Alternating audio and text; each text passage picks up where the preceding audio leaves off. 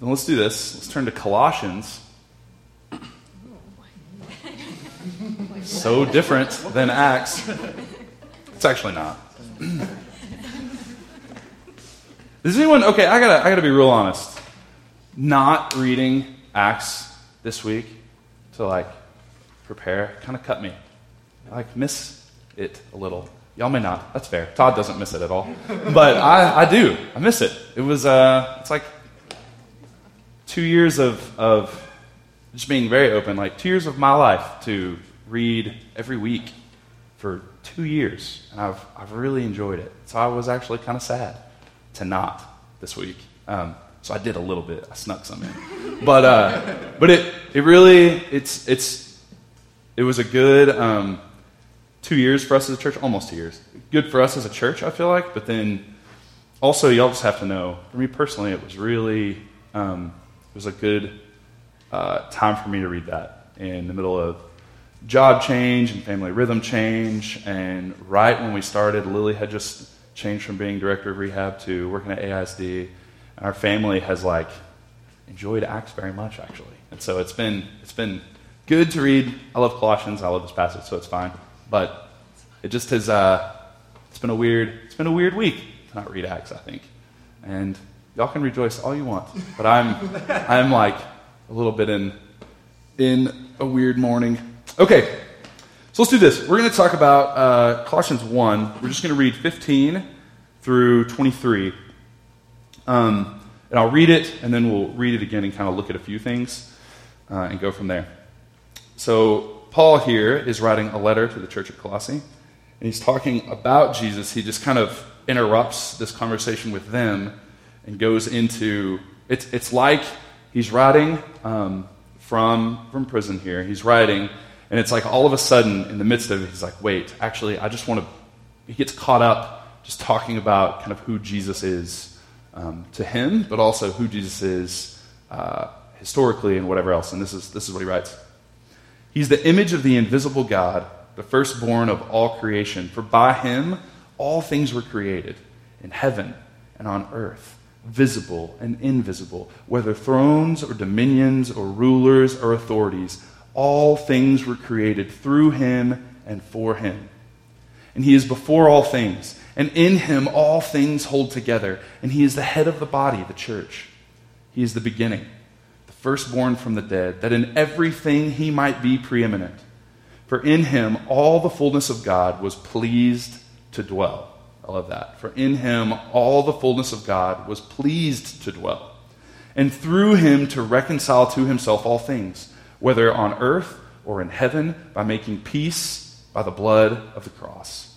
And you, who were once alienated and hostile in mind, doing evil deeds, he is now reconciled in his body of flesh by his death, in order to present you holy and blameless and above reproach before him, if indeed you continue in the faith, stable and steadfast, not shifting from the hope of the gospel that you've heard, which has been proclaimed in all creation under heaven, and of which I, Paul, have become a minister.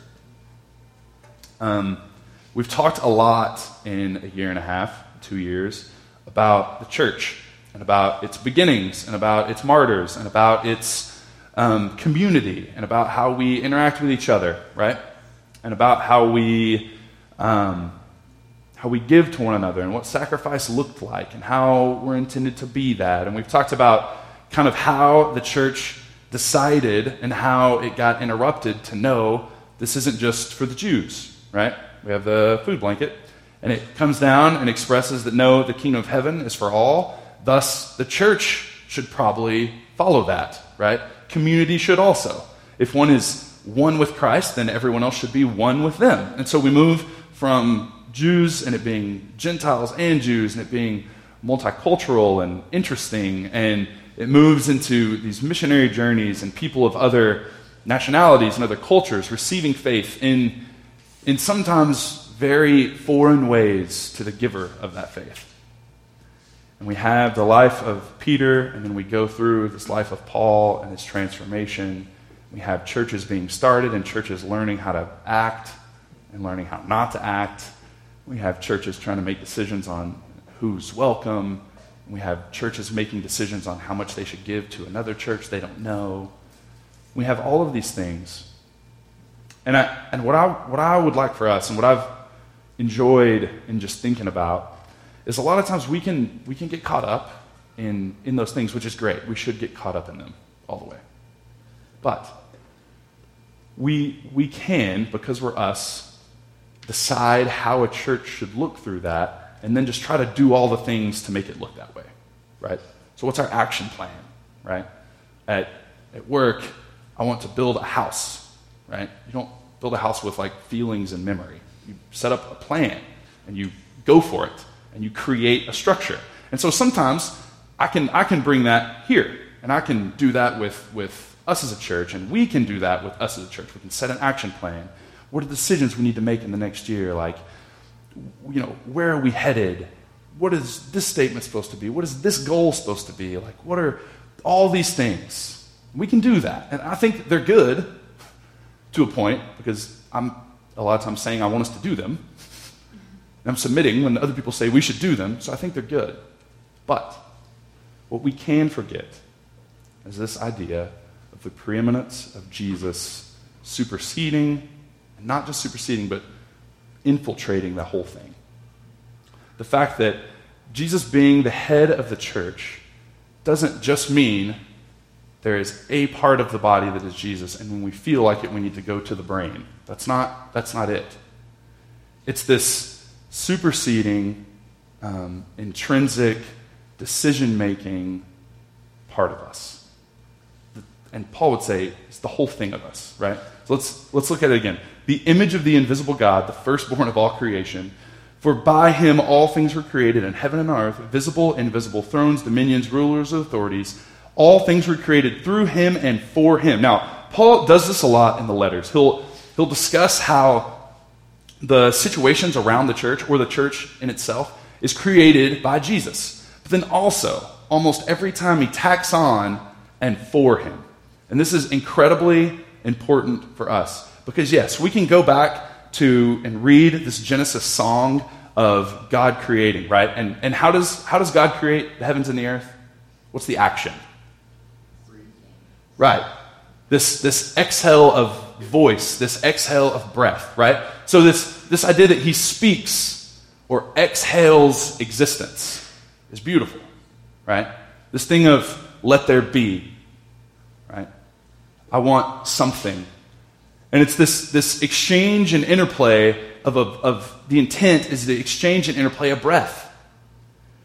And to set something loose with one's exhale. But then also we get here that not only is that exhale just because, but it's also for him, for Jesus.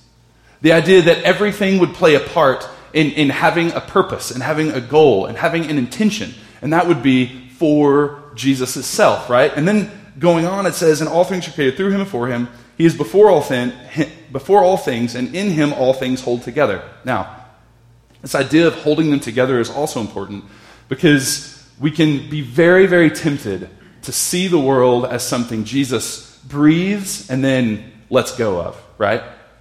That he speaks and then just steps back and says, go for it, try to do best, right?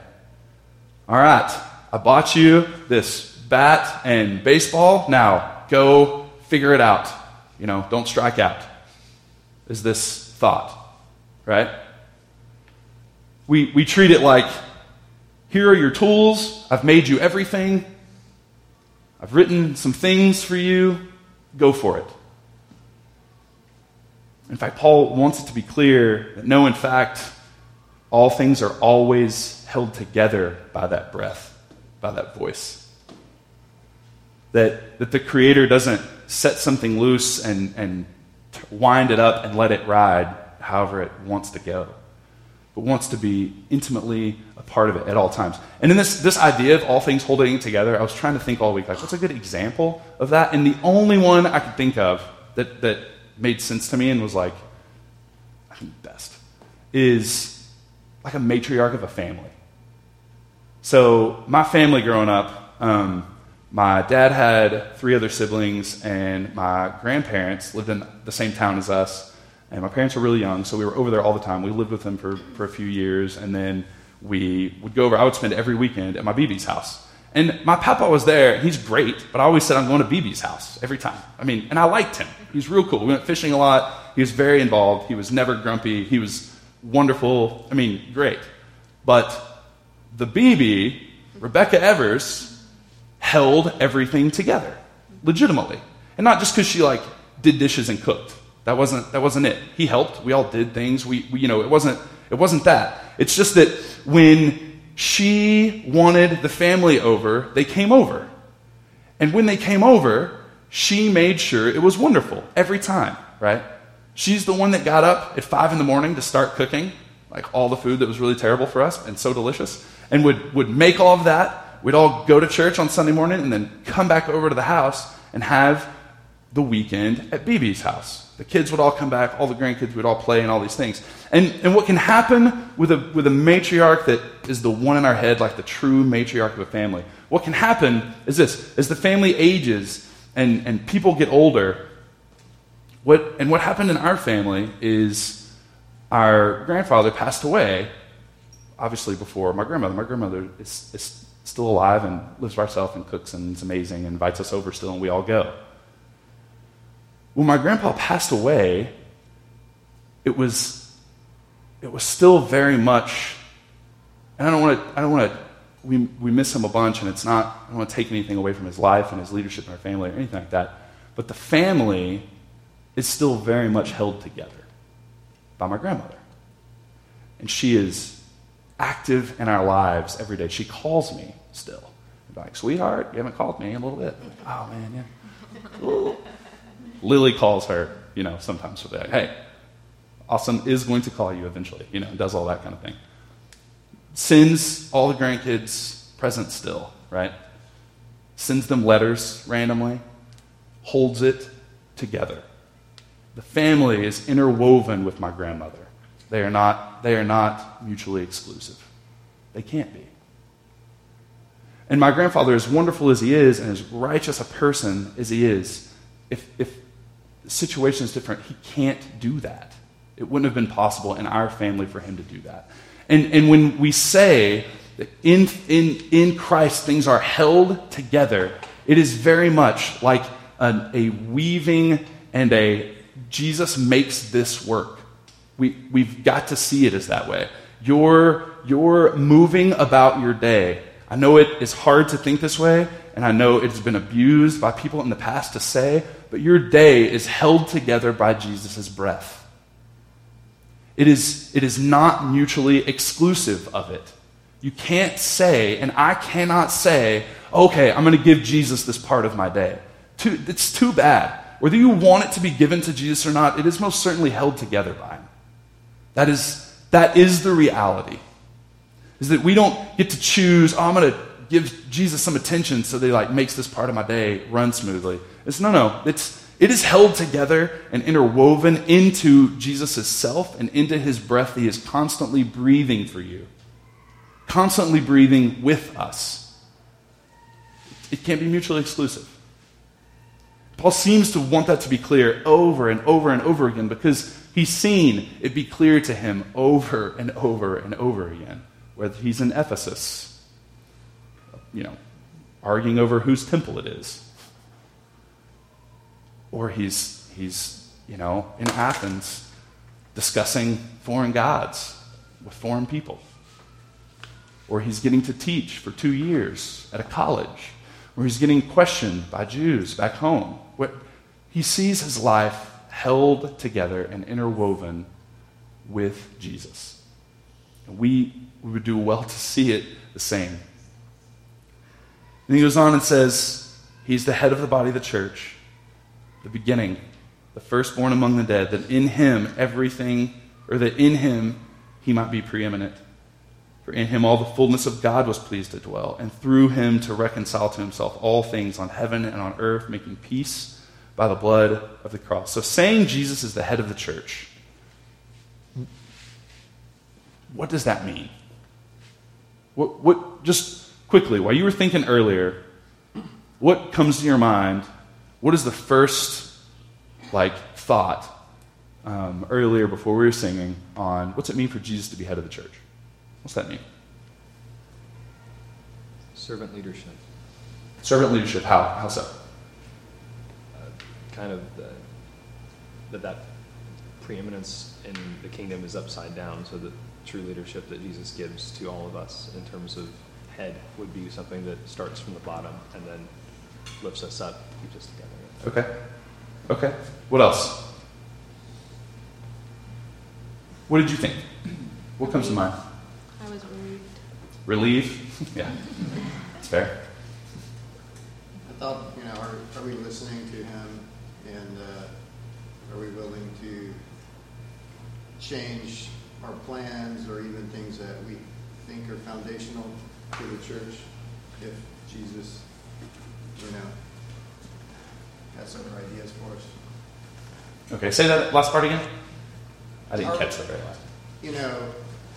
Are we holding too steadfast to the kind of human creation of the church and the traditions and the things that we hold foundational to what we think of as church? If Jesus had another plan for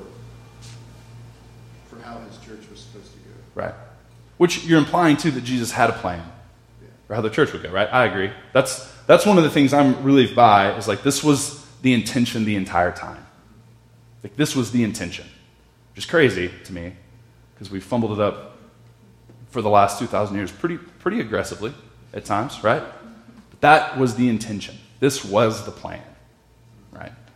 It's not like, oh my goodness, I am going to have to die, and then I am going to have to leave and be with my Father. I'm to leave this. No, this is the intention.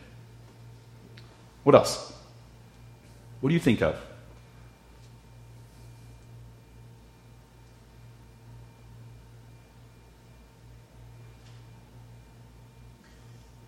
I know you have a thought, like looking through me with your thought. I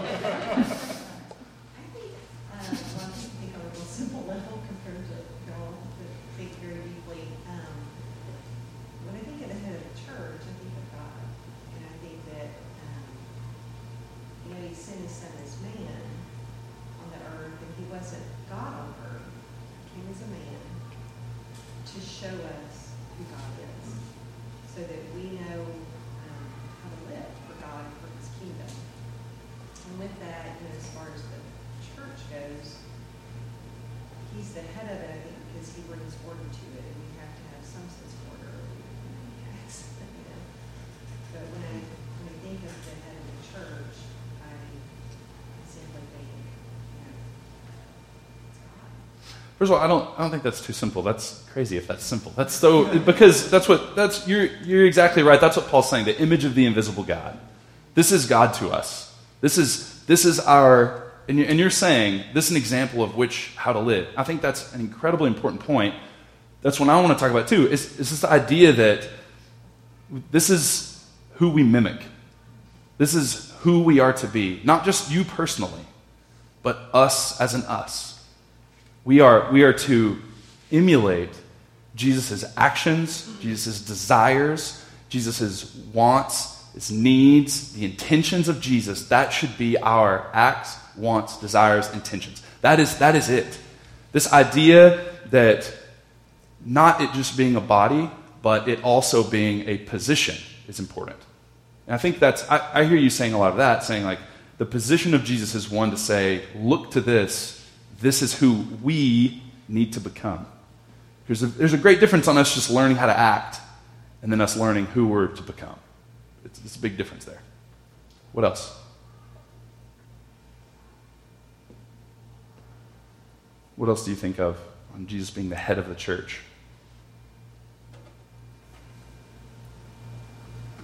I think it's not me.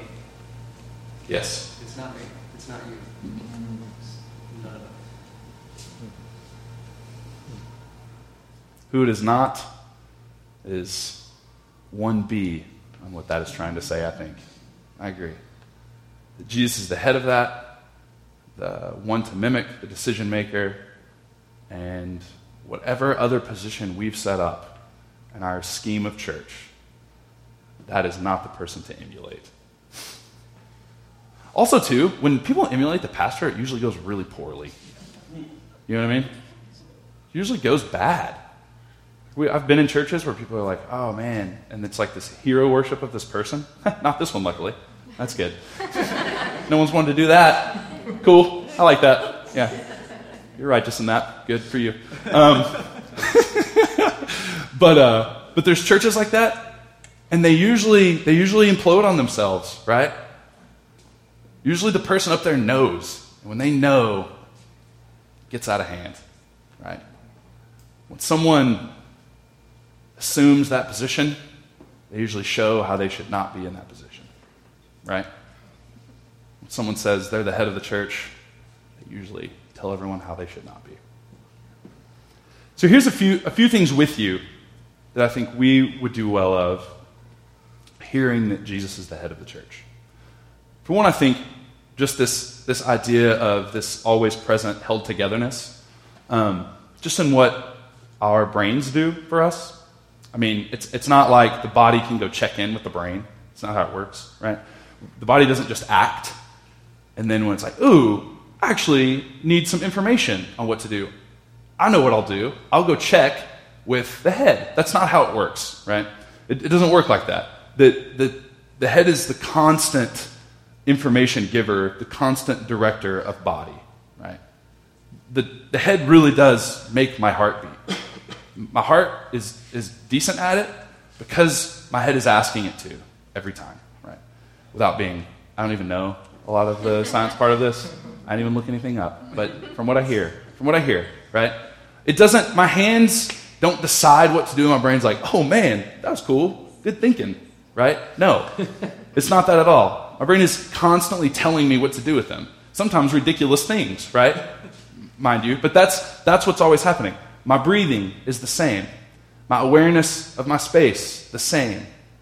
What I'm seeing, the same. What I'm hearing, the same. What my mouth says. We can joke about it running away without our brain, but that's how it works. And for us to remember that, we would do well because we often just check in. We have plans and we want to justify them. We have thoughts, or someone else is successful, whatever the hell that means, at something. And so we decide, we should do that thing. Right, God? Does that fit us? It does. Let's do it. Right? Oh, someone else did this, and that's righteous enough? That sounds good. Let's be righteous enough like that. Right, Jesus? Does that work? And then we ask, is that good? Rather than having decisions and hopes and intention being derived from there, we're not listening. We're not letting ourselves be one with the head of the church. We're allowing ourselves to be two separate entities, and then we'll check in with each other. God will interrupt us, right? We will check and make sure it's okay. And that is not the intended way a body works. Paul comes back to that over and over and over again, saying that is not the intended way. The way is to have everything we do, everything we intend, everything we desire and say and are about be directly from the head of the church. Everything. This idea, this quote is real in that way, and we've heard it, a bunch of us, but this idea that Christ with me, Christ before me, Christ behind me, Christ in me, Christ beneath me, Christ above me, Christ to my right, Christ on my left, Christ when I lie down and when I sit down, Christ when I arise, Christ in the heart of every man who thinks of me, Christ in the mouth of everyone who speaks of me, Christ in every eye that sees me, Christ in every ear that hears me, every part of the thing that might be me, every part of whatever characteristic is us, should be derived, initiated, and intended with Christ. Everything. It's said as if it's not a daunting task, but it is the reality that we can recognize or not. There's not a step checklist on how to get there. That is how it is. We should recognize that and move forward in light of that.